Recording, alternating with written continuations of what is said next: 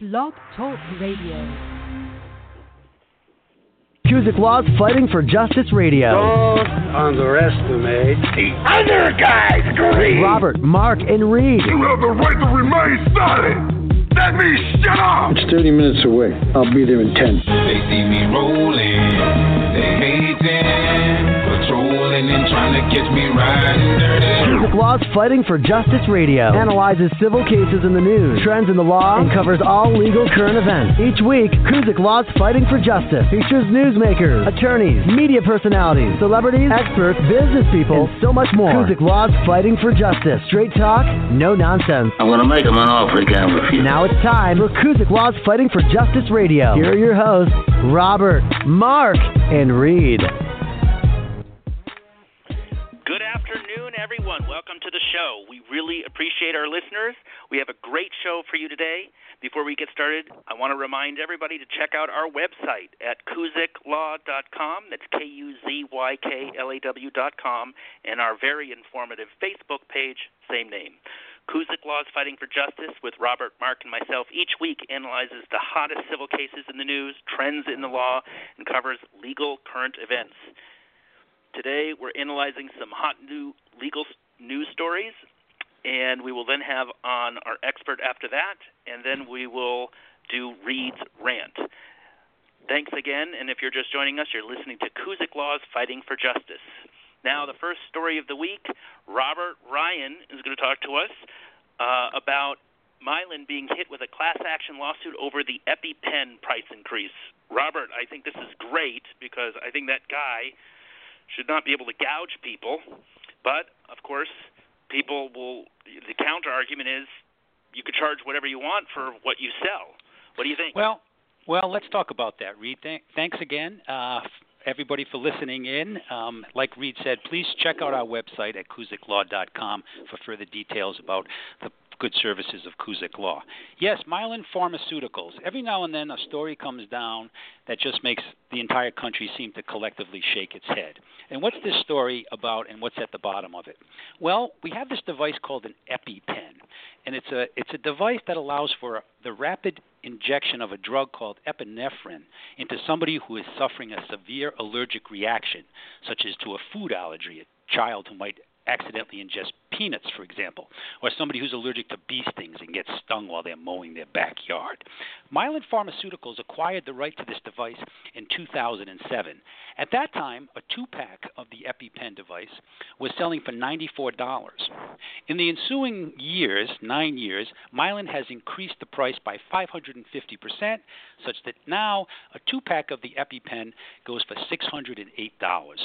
Now, why is this significant? Well, one of the reasons it's significant is that the primary, or one of the main primary beneficiaries of this device is children. We've all been probably following the stories about the tremendous increase in the number of food allergies suffered by children. There's some estimates that the number suffering from food allergies of minors in this country has increased 5-fold in the past 10 years. And many people simply can't afford $608 for a device that could potentially save the life of their child if they accidentally ingested peanuts or some other food that they were allergic to. Moreover, Mylan, aside from jacking up the price in this egregious fashion, has also taken steps to make sure that other competitors can't sell the device as well. They have entered into deals with some competitors that would delay generic versions of the EpiPen from making it onto the market, and they have also twice petitioned the Food and Drug Administration to delay compilation and certification of a generic equivalent that could provide price competition for their product. And now they're suffering the hit public relations-wise and also legally. There's a class action suit in Ohio that's filed by the class action suit, just for our listeners, is when instead of everybody who's affected by a particular problem filing their own separate lawsuits, one person can file a lawsuit on behalf of all the people who suffer from that same problem. So this class action lawsuit in Ohio is being filed on behalf of all of the consumers who would purchase EpiPens and have to pay this inflated price. There's another legal problem for Mylan in New York, where the New York Attorney General is investigating Mylan for antitrust violations in the marketing of this EpiPen to schools. Apparently what Mylan was doing was providing a certain number of them free so that the schools would have on hand in case a child had an allergic reaction.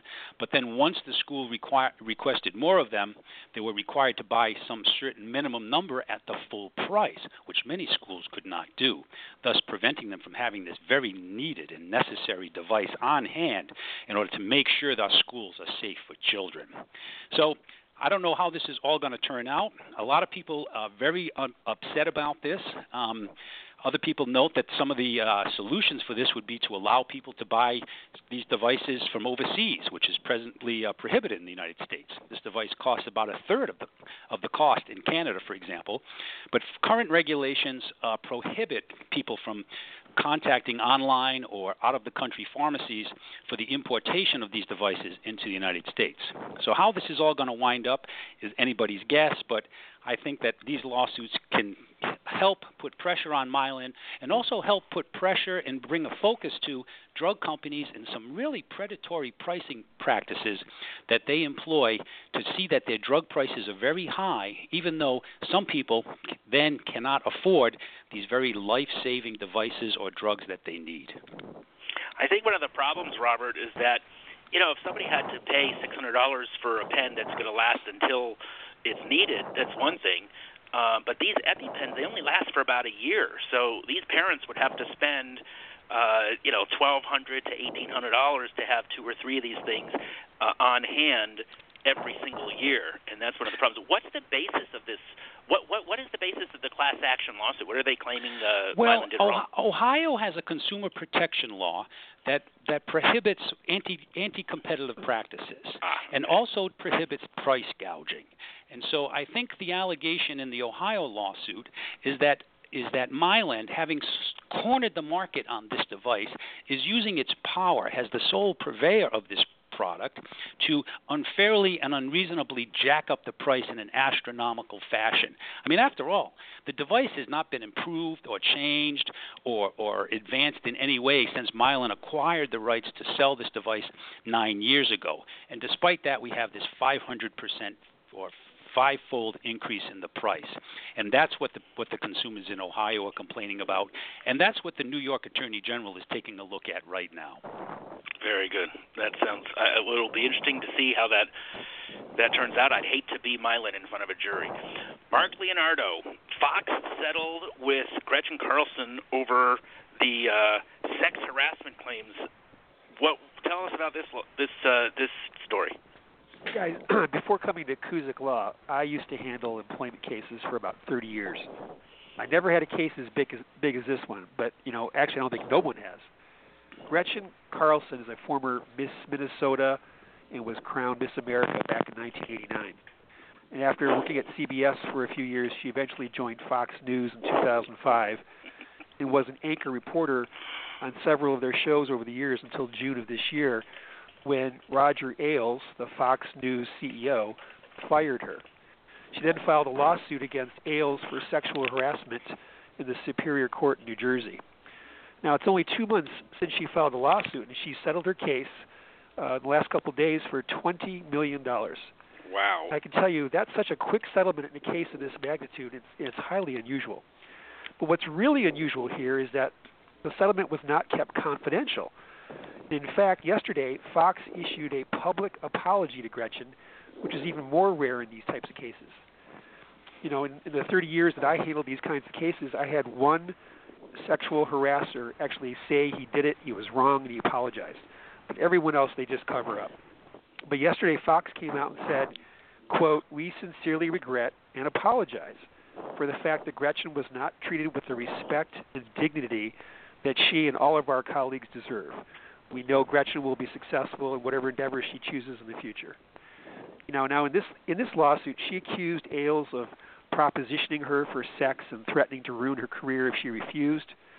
And other women claimed that he insisted on sexual favors in order to either get or keep a job. This is what we refer to in the law as quid pro quo sexual harassment. So her filing of the lawsuit was kind of like the Bill Cosby situation, where her suit unleashed a wave of accusations from other women who encountered Ailes over his multiple decades in the television industry and being a Republican politician.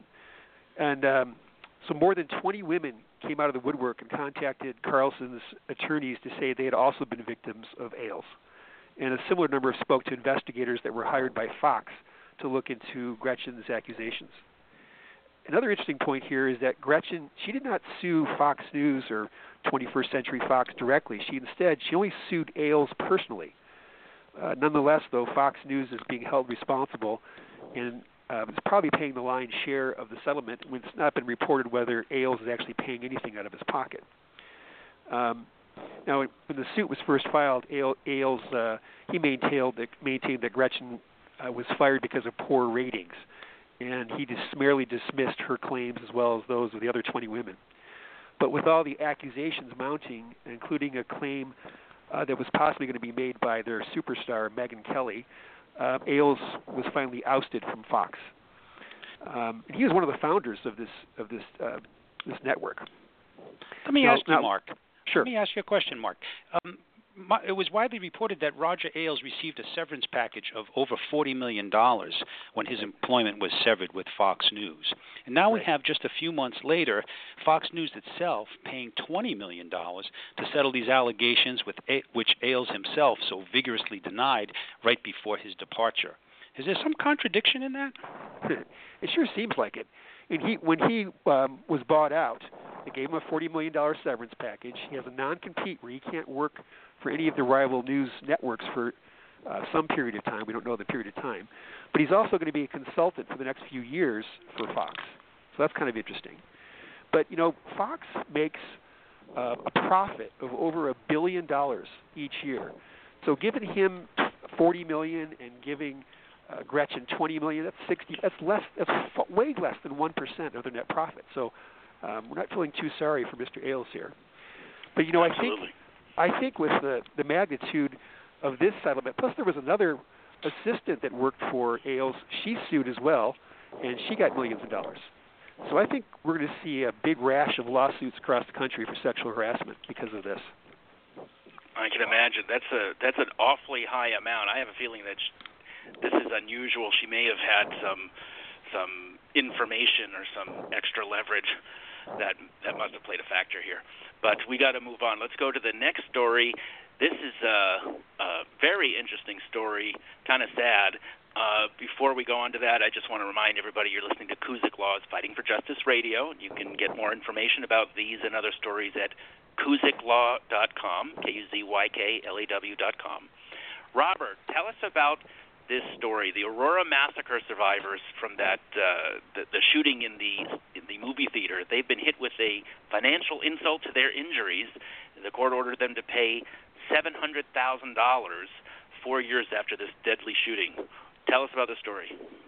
Well, this is a very sad story in some respects, but it's also very instructive about how the U.S. system of justice works.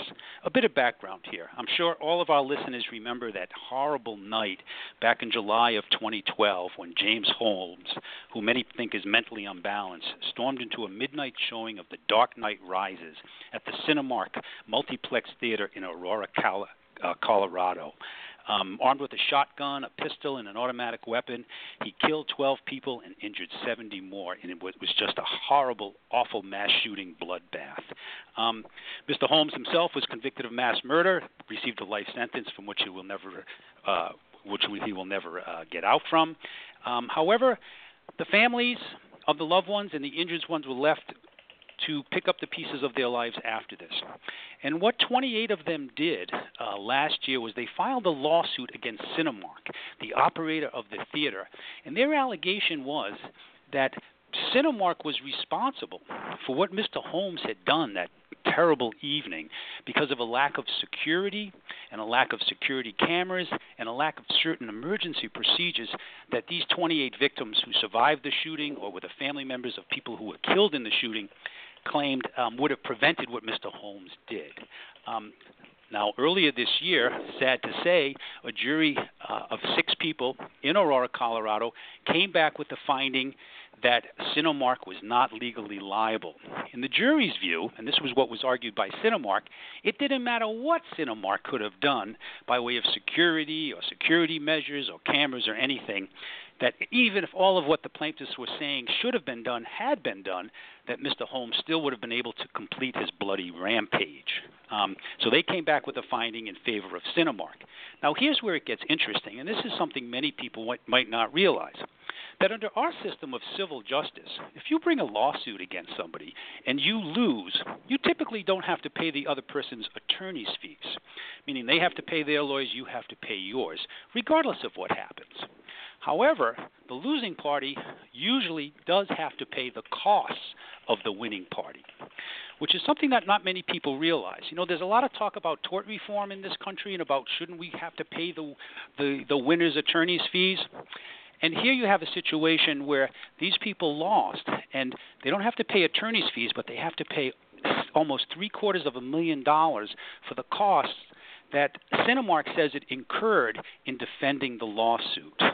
Now, how could that be? Well, Cinemark employed a lot of experts in security, experts in injuries, experts in long-term care, experts in the operation of movie theaters. Over $500,000, they said. So that when the jury came back and said to the survivors that sad news that no, they were not going to be able to collect damages for Cinemark, that only Mr. Holmes was responsible, those losing plaintiffs, aside from the insult, they thought, of having it be determined that Cinemark had no liability, they now face this staggering financial loss of almost $750,000 to compensate Cinemark for the cost that they incurred, not paying their attorneys, but just in defending the lawsuit. And that's something that everybody needs to keep in mind about our civil justice system. The courthouse door is open to everybody, and typically, if you lose, the other party has to pay their own attorneys and you have to pay your attorneys. But you always have to be mindful of the fact that if you lose, you could face severe financial consequences as a result of having to pay the costs incurred by the winning party. And that's just what has happened here, and it's a very sad result, I'm sure, for those victims and their families in Colorado. What a slap in the face to you'd have to pay all that in addition to the loss of their loved ones. Well, you know, the judge did strongly encourage them to settle the case before it went to the jury. He did not think that it was going very well for those plaintiffs and made really strong overtures to say, listen, we know it's not very much that Cinemark is offering, but, you know, if you don't accept this and they prevail, you're going to have to be these costs, and it could be high. And unfortunately, that's exactly what has happened. What a nightmare for those families. Okay, we need to move on to our expert segment, and I'll remind you, we're listening to Kuzyk Laws Fighting for Justice. And now on to Ask the Expert with featured guest Jane Velez-Mitchell. Hi. Hi, Jane, how are you? Great. Congratulations on your show. Okay, let me introduce you. This is Jane Velez-Mitchell, and her website is www.janeunchained.com. Jane is the former host of her own national TV show on HLN called Issues with Jane Velez-Mitchell. Ms. Mitchell is the writer of the winner of 4 Genesis Awards from the Humane Society of the United States. Jane's memoir, I Want, My Journey from Addiction and Overconsumption to a Simpler, Honest Life, was a New York Times bestseller. And in August 2013, Jane released her 4th book, Exposed, The Secret Life of Jodi Arias, which debuted as a number 5 New York Times bestseller. Ms. Mitchell, welcome to the... Thank you for having me. What do you feel were the instances where media coverage had a direct impact on the outcome of one of the more high-profile legal cases you covered? Oh, my gosh, where has it not had an impact? If you look, for example, at the Michael Jackson child molestation trial, I don't know if you remember that one back 2004, 2005, but the nation was completely transfixed. And, you know, there was a case where really the entire world was saying that Michael Jackson was going to be convicted. In fact, the DA, Tom Snedden, was very arrogant and, you know, held news conferences telling the reporters, come and spend your money here, and almost like, you know, a circus atmosphere. And it was even more bizarre than a circus atmosphere. You had fans from around the world. You had disputes between reporters, disputes between fans and reporters. It was a madhouse, and I was in the middle of it. And all the experts were saying he was going down. He was going down, and he was going to be convicted. And generally there are contrarian indicators, just like the stock market. When people say, "Hey, it's gonna go straight up," sometimes that's a mark of concern and a cause to sell. So of course he was acquitted on all counts, and it was a stunning verdict. But I wasn't as shocked as some people because I didn't buy into the whole groupthink that because everybody, and of course the DA is going to say that it's a slam dunk, but because all the powers that be and all the so-called best and the brightest said it was a slam dunk for the prosecution, that means it is. And that happens over and over again. The Casey Anthony case, another one, where everybody said, she's going to be convicted, and the defense did a terrible job, and ridiculed the defense. Jose Baez was the attorney on that case, and all the so-called experts, the bright minds saying, he did a terrible job, and that the prosecution did such a great job. And you know what? She was acquitted. You never can tell. Absolutely. We're having a little bit of difficult time hearing you. If you could speak a little bit louder. Sure. Usually not a problem for me. Good. Hey, of all the trials that you covered in your career, and I know there were a lot of them, which one did you find the most interesting or the most fulfilling? You have to go back to the Michael Jackson trial because it was so absolutely fascinating. And you had a man who was, just globally famous and incredibly charismatic. I spent every day in the courtroom looking at Michael Jackson, and even the reporters who hated him, and there were reporters who detested him, it was very emotional. I mean, when we were covering the trial, there were people who couldn't go to dinner together, reporters, because they had such different views of the case. But even the reporters who hated him, when he smiled at them, they would go gaga, and they go, "Oh, Michael Jackson smiled at me." Oh, they would totally forget that they hated him and despised him. And he just had a charisma, with these superstars. There's a reason why certain people become superstars. And they have a palpable charisma that is different than other people. And he would come in, frail and very, very thin to the courtroom, sometimes before anybody else, because he would go in and sit at the defendant's table, and he would ask the bailiff for candy, just the candy. And you'd see him sitting there, and I'd say, there is something very different about this person. He's just, maybe it's the fact that the whole world's watching him and that he's famous, and we know he's famous, or maybe it's just that he's famous because he's different. But that was such a fascinating case because, like some other cases, maybe the John Benet Ramsey case, you'll never really know the truth. The fact is that we don't know what happened behind closed doors. We don't know if Michael Jackson's a child molester, or maybe he had problems, but the particular case that D.A. Tom Sneddon brought was a very weak case. Just like we really won't know for whatever really happened to Jean Monnet.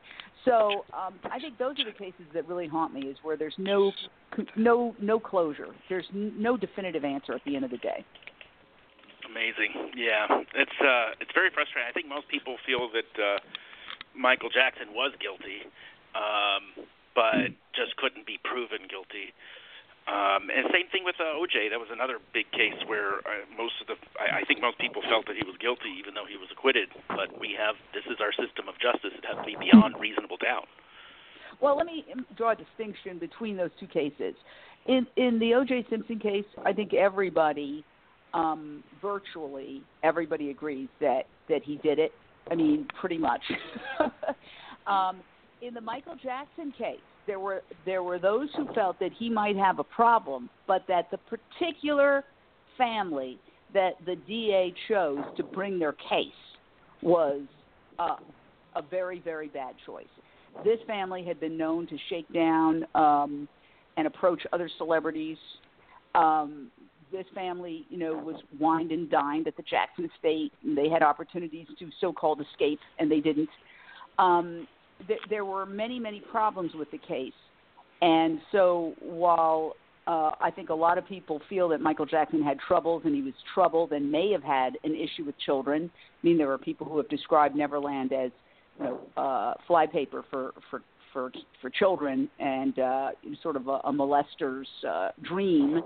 But if you look at the details of that particular case, there were those who felt that the family that was chosen, especially because they were caught on tape, basically praising Michael Jackson to the hilt and saying that anybody who accused him of being a child molester had a sick, dirty mind. I don't know if you remember that famous video where the actual family that accused Michael Jackson was on tape saying that he was not a molester and that anybody who suggested such had a dirty mind. I don't remember that. Well, what happened was, remember the infamous raid on Neverland with the whole motorcade of cops going in there? Mm-hmm. After that, as the investigator proceeded, and you remember that there was that Martin Bashir documentary that occurred where Martin Bashir, the whole reason why the case started was that Martin Bashir did a really creepy interview with Michael Jackson where the little boy who ended up accusing him and being at the centerpiece of this trial was leaning his head on Michael Jackson's shoulder, and they were talking about sleepovers, and the whole world went ballistic. And then the charges came, and then D.A. Tom Sneddon raided the Neverland Ranch. After that, it emerged that during that documentary that was filmed, Michael Jackson had his own cameras going. And eventually that became another documentary called The Story, something like The Story They Don't Want You to See, or something like that. Anyway, as a result of that Michael Jackson's videographer actually did his own interview with the family that was accusing Michael Jackson. And that tape was discovered in the course of the investigation. And then that tape revealed them saying all these wonderful things about Michael Jackson. And so that's when the DA had to reorganize his whole case. And that's when he came up with this, I think it was something like 18-count conspiracy. So essentially he had to accuse Michael Jackson of molesting the child after the documentary aired. It became very convoluted, all because they stumbled upon this tape that had been made that they didn't know about when they filed when they raided Neverland. It's amazing. That's amazing. Who would you say was the most cunning criminal that you ever covered? Oh my gosh, I'd have to say cunning in a bad way on Jodi Arias. Jodi Arias, and that was my last book, Expose the Secret Life of Jodi Arias. She is the most conniving, diabolical person I think I've ever studied. I mean, obviously, aside from somebody like Jeffrey Dahmer, or there are some cases that just have no comparison. But Jodi Arias, in her plotting, I think shows that the cover-up is always worse than the crime, because actually the things she did after the crime were what got her nailed. She took the photographs that she had taken of basically she killed Travis Alexander and stabbed him 27 times, slit his throat ear to ear, and because they had been having raunchy sex earlier that day and they'd taken photographs of each other and the camera was there, it caught inadvertent photos of the murder in progress, which is rare. Oh my God. A camera dropped and showed the killer's leg dragging Travis's body down the hall, and she tried to rework that as part of her defense, claiming that he went into a rage when she dropped his camera. But I don't think anybody believes that. But she did a lot of conniving things. She took that camera and in an attempt to destroy it, threw it in the washing machine and turned on the washing machine. Too clever by half. If she had just taken it out into the desert and buried it, nobody would have ever seen it. But the police were able to extract the camera and extract the SIM card and study it, and they extracted all the photos. So she did herself in. She also did crazy things like after she murdered Travis Alexander, she called him and left a voicemail for him and said, "Hey, a friend of mine and I are going to see Othello at a Shakespeare festival. Want to come?" Well, I mean, it sounds like she was pretty cunning. We are running out of time, so Ms. Velez-Mitchell, thank you so much for being with us today. To learn more about Ms. Velez-Mitchell, please visit her website, www.janeunchained.com. Thanks again, Ms. Mitchell. And that will wrap up this week's show. Thanks, everybody, for joining us. To find more information about this and other stories, visit our website, kuzyklaw.com, KUZYKLAW.com. Thank you. Thank you, Reed. Thanks for listening to Kuzyk Law's Fighting for Justice Radio with Robert, Mark, and Reed. Remember to check us out at KuzykLaw.com. That's KuzykLaw.com. Each week, we analyze civil cases in the news, trends in the law, and all legal current events. Thanks for listening to Kuzyk Law's Fighting for Justice Radio.